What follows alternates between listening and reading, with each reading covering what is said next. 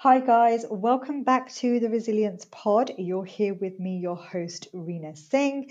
Thank you so much for tuning in today. I am truly grateful. Guys, in this ever changing, dynamic world, organizations and its employees are consistently required to be alert, agile, and adaptable. Essentially, a resilient business relies on resilient people. We are still in this pandemic, no doubt, 4 or 5 weeks in. Those of us who are in the resilience field has helped our organizations by now enact all the plans. We have hopefully enabled all critical activities to be underway where reasonably possible.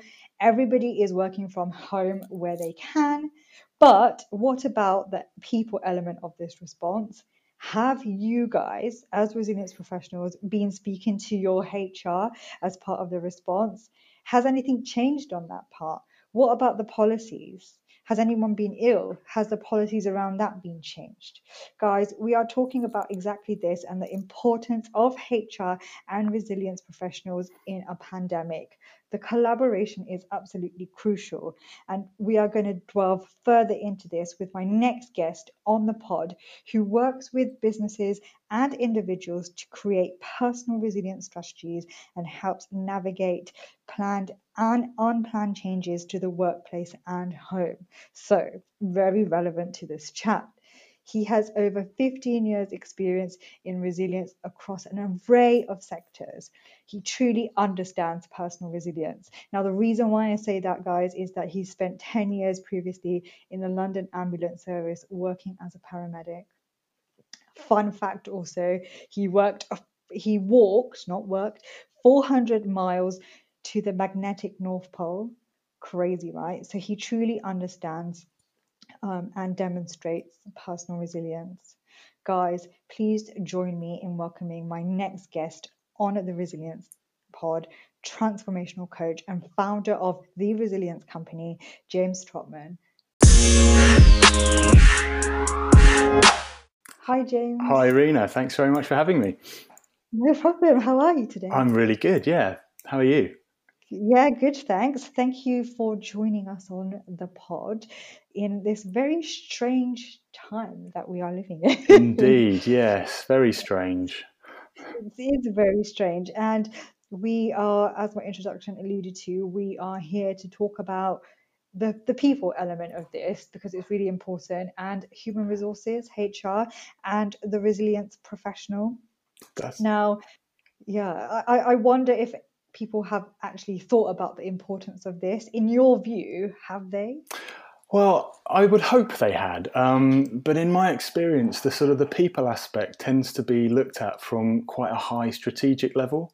And Mm, I really do think that there's a lot of the personal and specific individuality bit missing from it, especially when it comes to your really key individuals who are helping to mhm, run your critical activities once you've enacted your plan.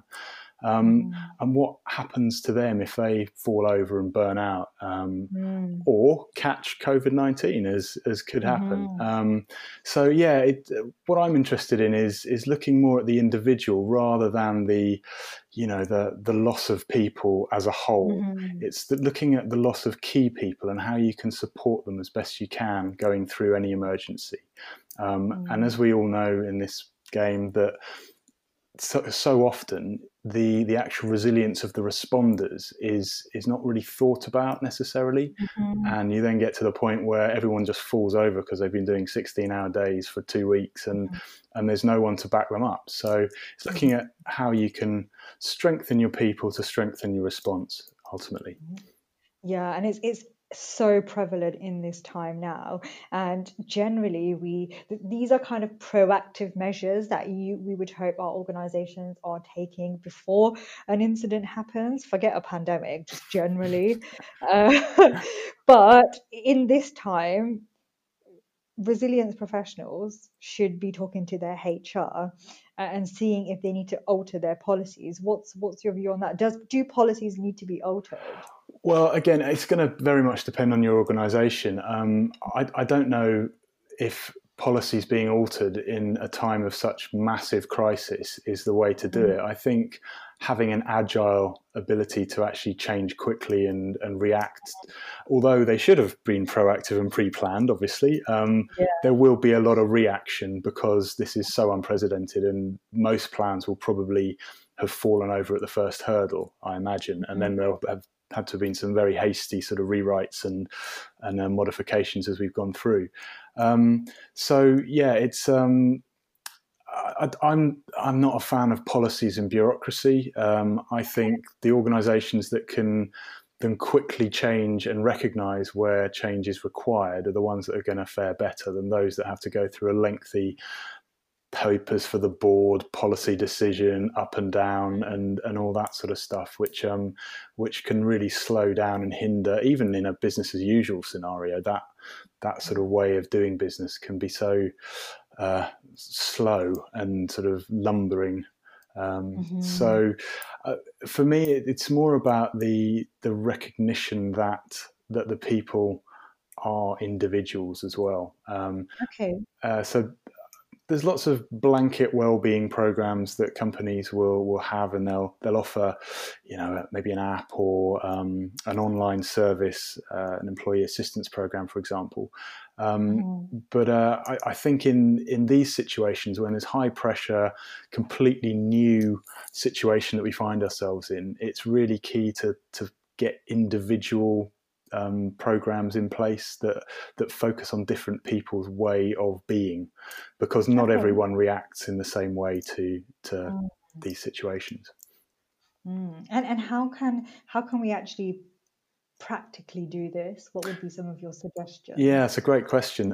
So the best way to do it is to actually sit down with the people or have a talk with them and do baseline tests as to what their values are, what their strengths and weaknesses are, how they are at the moment. On a scale of 1 to 10, how is your mental health?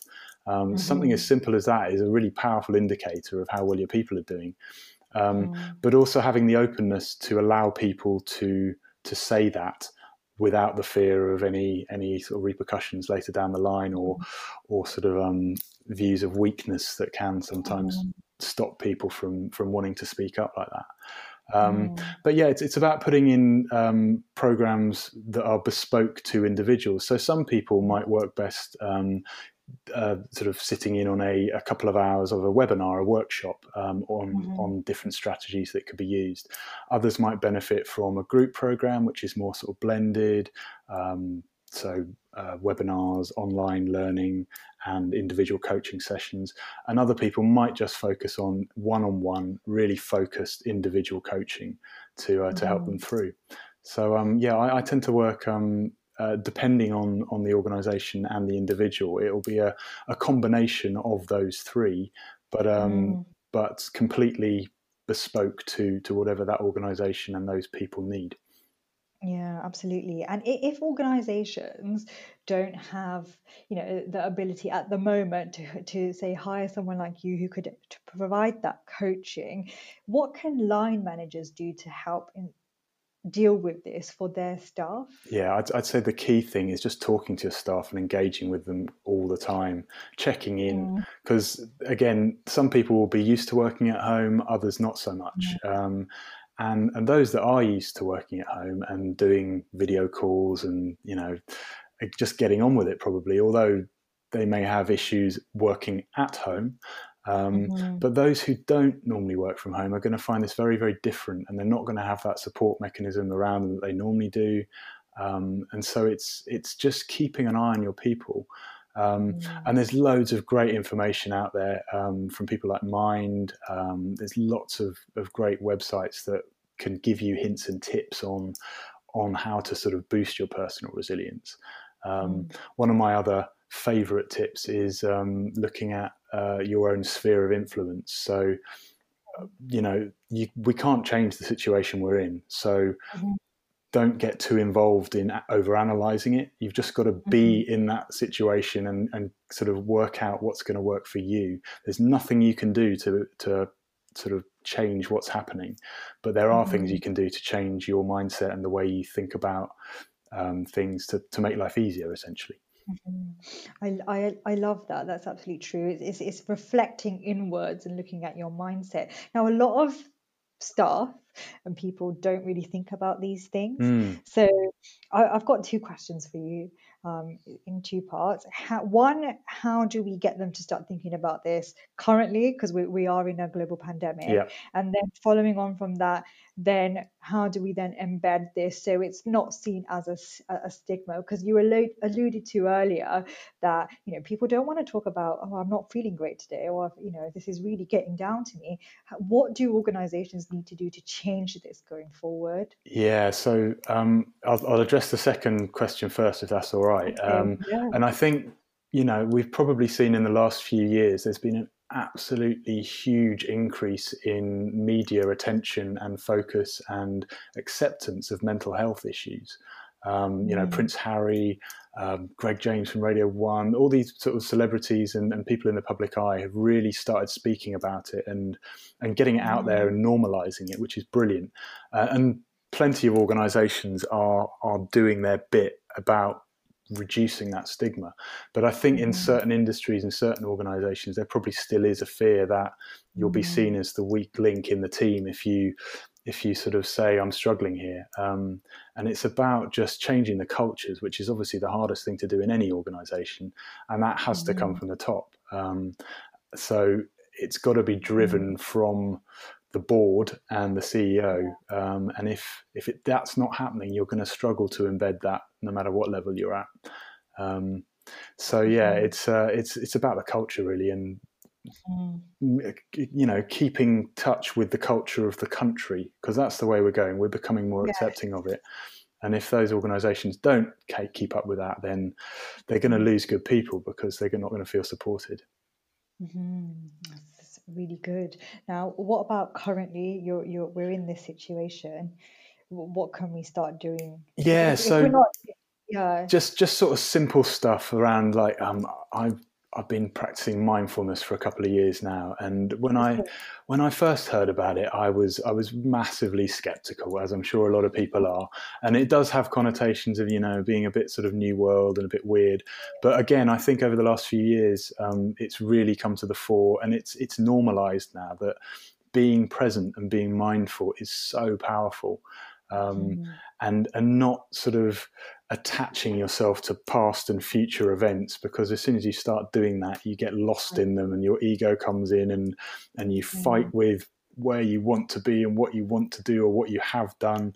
So yeah, if you can ground yourself in the present moment, even the power of breathing is immense. Before we started this conversation, I just took 3 deep breaths just to sort of, block everything else out, calm myself, yeah. just clear my mind a bit. And it's amazing how powerful that can be. So yeah, Mhm, mindfulness is obviously everywhere, and that's brilliant.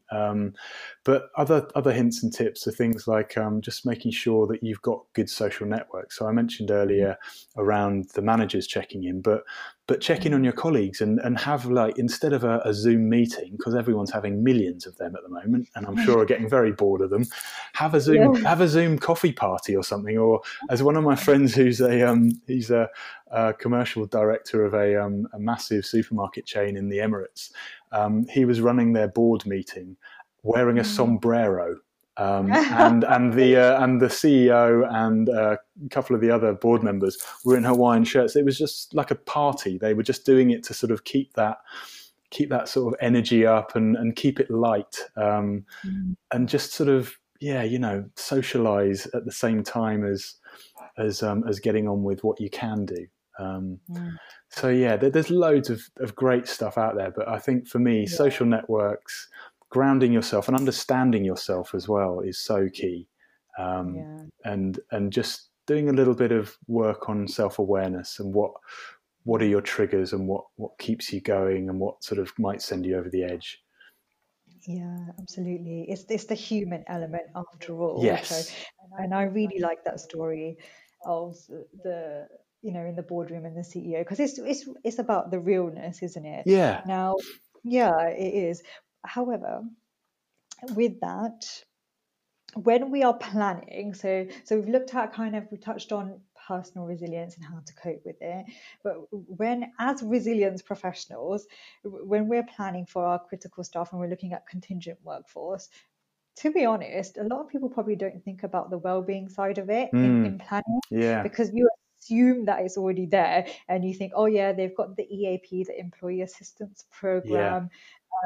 But in this specific time, people are critical workers. Now, I'm not just referring to, those on, doing, running the trains at the moment to get people there, the doctors and nurses, not those, but in organizations, there are critical workers Yeah. who are helping the business carry on. Now, that mental kind of load on them must be immense. Yeah, absolutely. And they're probably doing different work or more work to what they're used to. So there's a change, from, well, there's so much going on, isn't there? That you've got the crazy situation, global situation that we're in. You've got the fact that you're probably working from home, and not just for the odd day here and there. If you've got a family, they're going to be at home with you, and that is a challenge in itself. I have a 1-year-old, and my God, when my wife had to go out shopping the other day, I got zero work done. And it's Yeah. just, there's not someone said the other day, we're not working from home, we're at home doing our best to work, which I loved. I can't remember where I saw that, but it just really hit home that this isn't normal what we're doing. This is not normal. We're doing our best to do what we can in a very odd situation, and different people will cope with that in different ways. They will. And I think as resilience professionals, we need to be aware of this, Yeah. and we need to start looking at where we're working, not for ourselves personally, but those of our colleagues who are doing these critical essential activities, and thinking, what are we as a business offering them Yeah. in terms of support now? And that goes back to how like linking to your HR business partner, whoever in your company is looking after that element with the resilience professional. And I've never really seen that strong link No. before. No. How important is that? Well, I think it's really important because, like I mentioned at the beginning, normally the sort of links with HR will be around that they'll be sitting around a table, you'd hope, at a sort Yeah. of response group meeting or whatever. But Yeah. it's not necessarily looking at the individuals, the people. It's looking at HR as a whole strategic element of an organization. And I know as business continuity and resilience professionals, we probably don't look at the individuals either, unless we're sort of talking about the CEO or or the chief operating officer. Everyone else sort of gets lumped together in people, like, oh, well, how are you going to, what's your plan for dealing with the loss of people? It's like, well, okay, that's a very broad brush, a loss of people. It depends on those people that you lose, what your response is going to be, in my view, anyway. We should be getting a lot more specific and a lot more, how can we help these people? There's nothing we can do about losing a key manager or a leader to COVID, for example, and then being out of the loop for several weeks, it seems like, to recover. But there is something we can do to support them in the role that they find themselves in now, and the deputies that might step into their shoes if they do get taken out, then making sure that they are prepared and aware and as resilient as they can be is really key, I think. Absolutely. And I guess to further add on to your points is to make sure that we're thinking about the worst case as well. Yeah. And as resilience professionals, we're good at thinking about that because that's our job. Yeah. But in this situation, if there is a death in service, that we've considered that. Yeah, absolutely. And we've sort of, I think a lot of us have just been looking at the numbers recently, haven't we, on the news? And it's not until I saw a poor lady the other day lost her father on the news, and she was just explaining how everyone is just, it's just lots of numbers at the moment, but then suddenly it comes very, very close to home and it becomes very, very real. And I've had a couple of friends hospitalised. Luckily, they've been okay. But you suddenly think, oh, God, this is like a 40-year-old guy who's fit and healthy, and he's been properly taken out. So yeah, there's a lot of stuff to think around that, and how you deal with that, and how you're going to get that message out in a compassionate and kind way, I guess. And understanding that sort of news will impact your staff and impact their ability to do what they're doing. Yeah, and just it's the immediate impact and effect, and then the longer term as well. So Yeah. how the team going to get over it? You Yeah. know, it's not going to go away with the click of a finger. So I No. think it's really important, and I think it's really great that we're having this conversation and just bringing the obvious to light. Yeah. Because guys, we know this, don't we? And no one wants to talk about death, but it's happening all around us, unfortunately, at the moment. Yeah. So you've got to address it, or it'll creep up on you, and you won't be prepared. So yeah. having that sort of comms and that sort of I guess it's like the recovery phase, isn't it? So I was involved in the recovery phase from the Shoreham air crash. And you know, the main body of that was the community and the resilience of the community, really, and engaging with people and making sure what you were doing gelled with what your community wanted and what they were feeling at the time. So don't just go off what you think is the right thing to do. Have a chat with people quietly if necessary, and really work out what the mood is and what people would be wanting from that. Would they want a full memorial, full sort of, you know, all bells and whistles, or would they just want to deal with it quietly on their own? And again, everyone's going to be different. Yeah, it's asking the right questions and having those conversations in the first place. I think just hearing all this and just reflecting on just being in this situation from a day job perspective as well, we've probably got better relationships with our HR people than ever before. Yes, yeah. And I think it's really important to capitalise on it. And you know, we've done the morbid bit just then, but actually the positives are our star is in the ascent as resilience professionals at the moment. As we all know, when there's a disaster, we are the golden people, and people look to us for the answers, and the sort of and the CEOs sort of want us at their right-hand side, telling them what they should be doing. And I think it's really important now more than ever to capitalise on that capital that you have within your organisations. Because, and I hate to say this, but having seen it happen, and I hope it's different this time, you watch like a couple of years down the line from a big event, a big incident, and memory fades pretty quickly. Yes. I really hope it's different this time, because it's such a massive global impact. I really hope there's lots of positives that do come out of this weird situation. But the cynic in me says it might not. So while we're still sort of in the spotlight, as it were, it's really time to build those relationships within your business, break those silos down, which we're also familiar with, I'm sure, and do a whacking great load of stakeholder engagement, and make really good sort of friends and allies, as it were.